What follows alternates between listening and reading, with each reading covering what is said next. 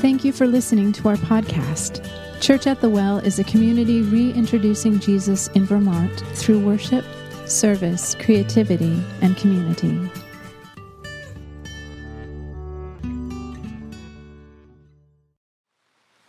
Another beautiful summer Sunday. We were looking at dates to reschedule our baptism because this is our third Sunday in a row now where we've had some weather complexities. Let's say it that way.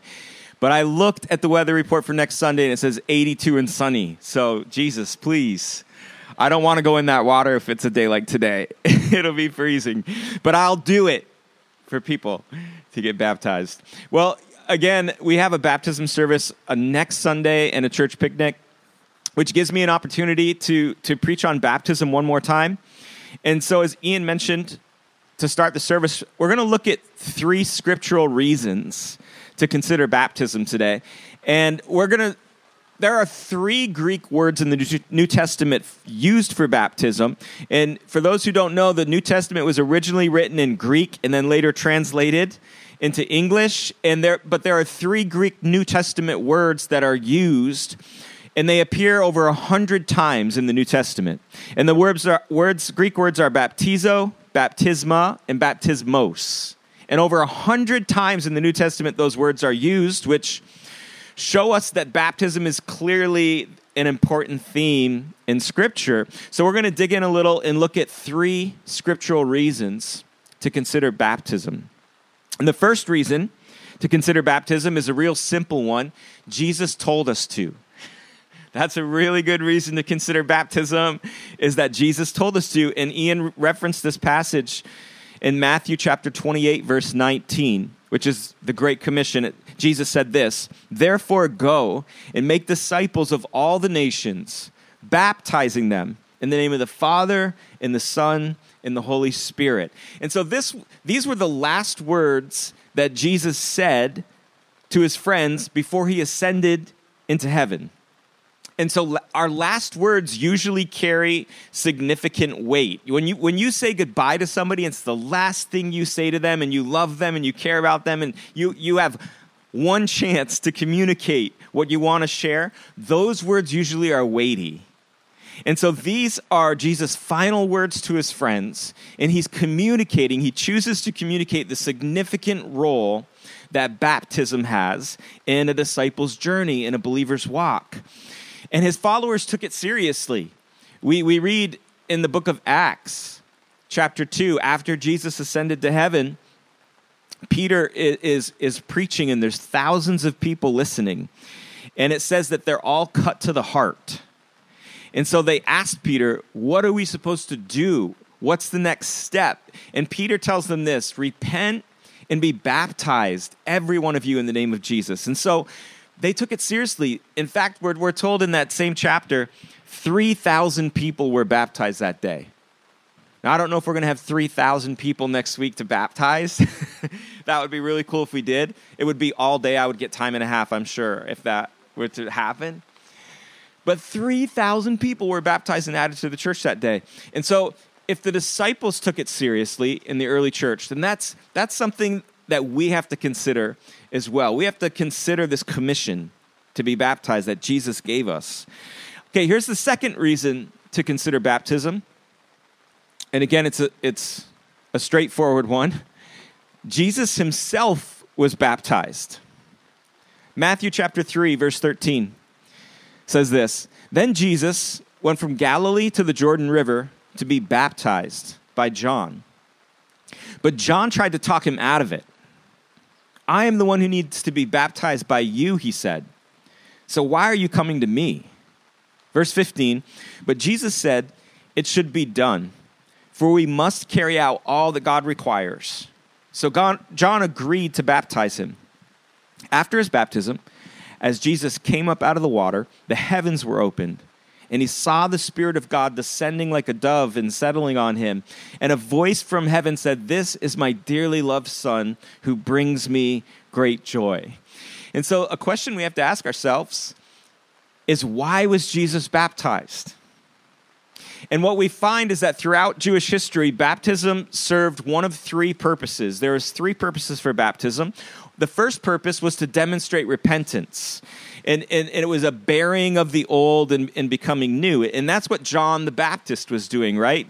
He was using baptism to demonstrate what repentance looks like. And so John was preaching, repent for the kingdom of God is at hand. And then he was baptizing people. He was dunking them under the water, which was a water grave, which represents death and burial, and then lifting them up out of the water, which represents new life and resurrection and forgiveness. And so the first reason back in Jesus' time for baptism was to demonstrate repentance. But here's the thing.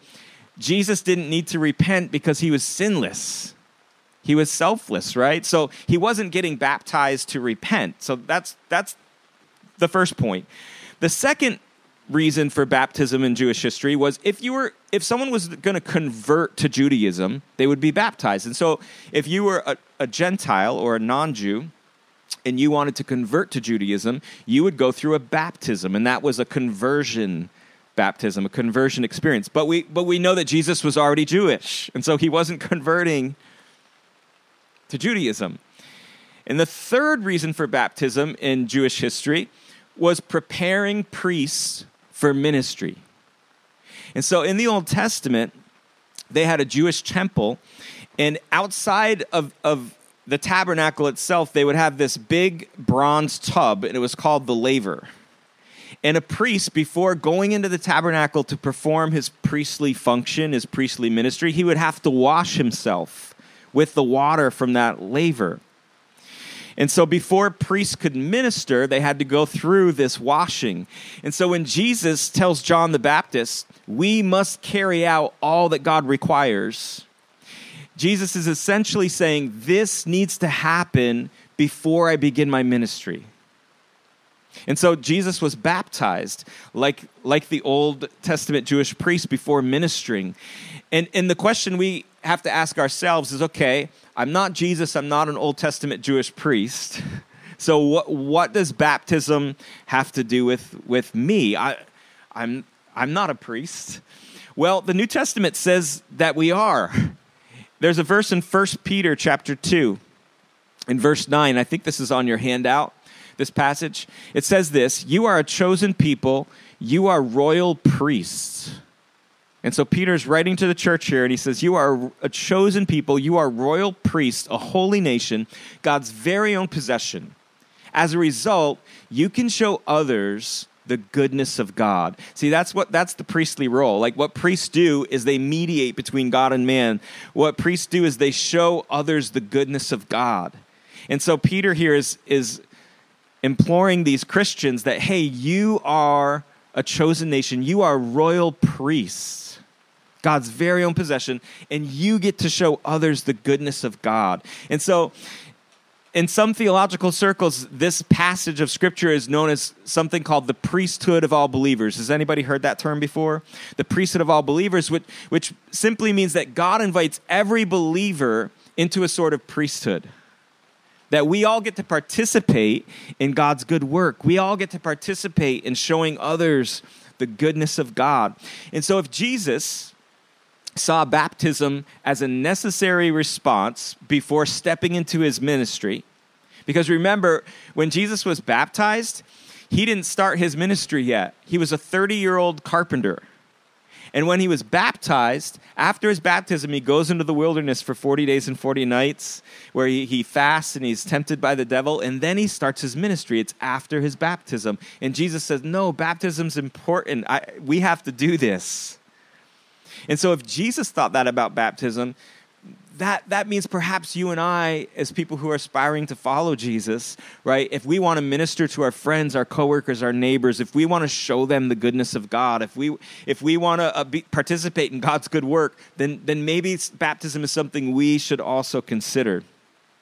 All right, one last scriptural reason I want to give you to consider baptism, and I'm going to read Romans chapter 6, verse 3 through 5.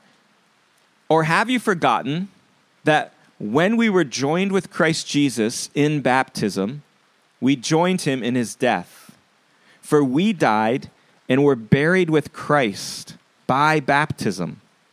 And just as Christ was raised from the dead by the glorious power of the Father, now we also may live new lives. And so here's my third and final reason for us to consider baptism, is that baptism is a way for you and I to publicly identify with Christ in his death, in his burial, and in his resurrection.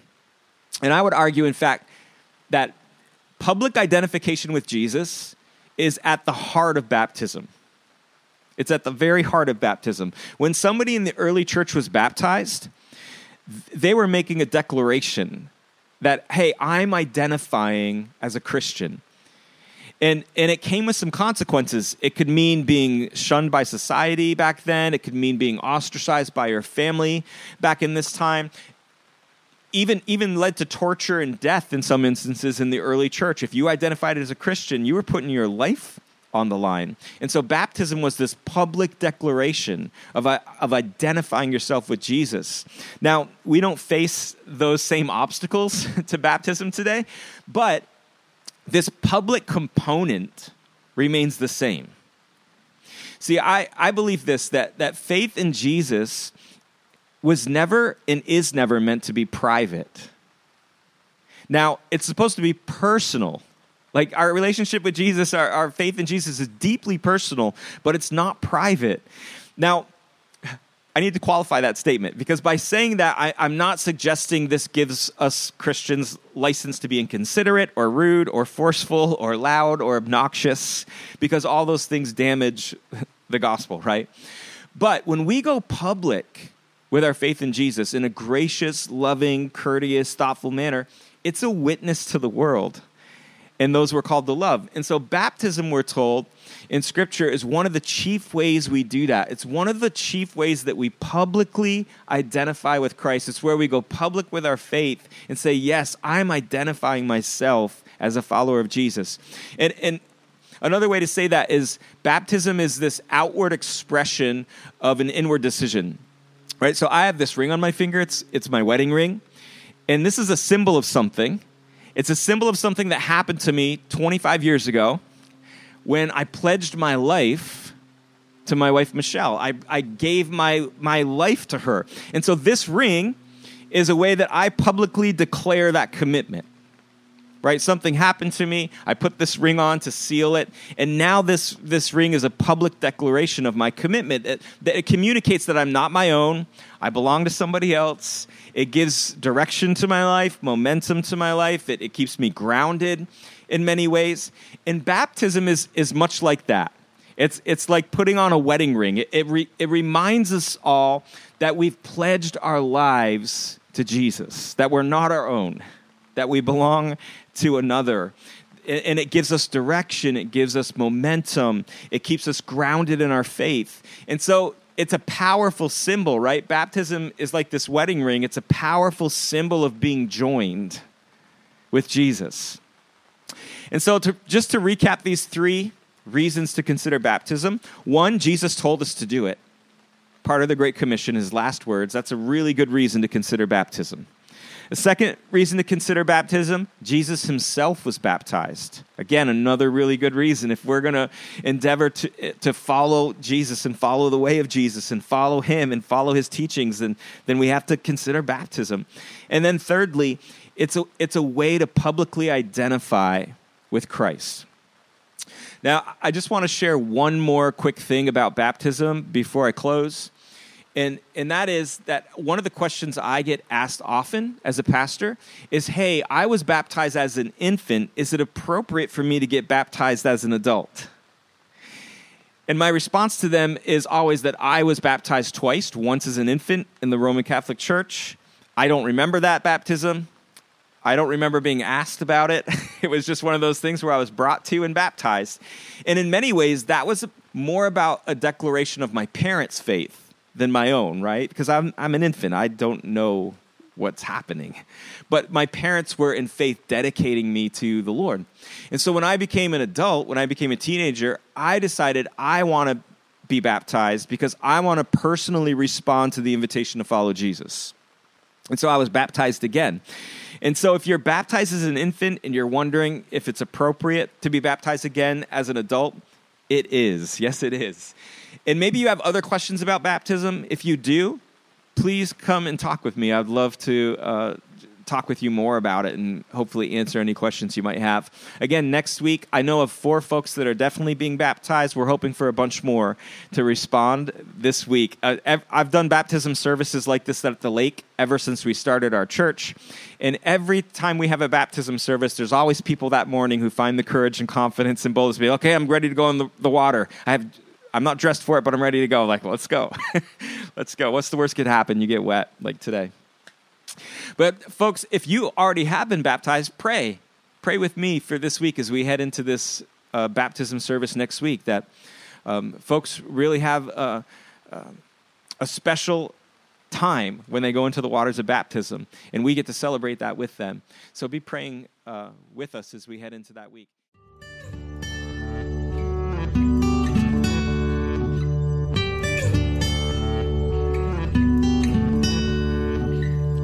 You're listening to the official podcast of Church at the Well in Burlington, Vermont.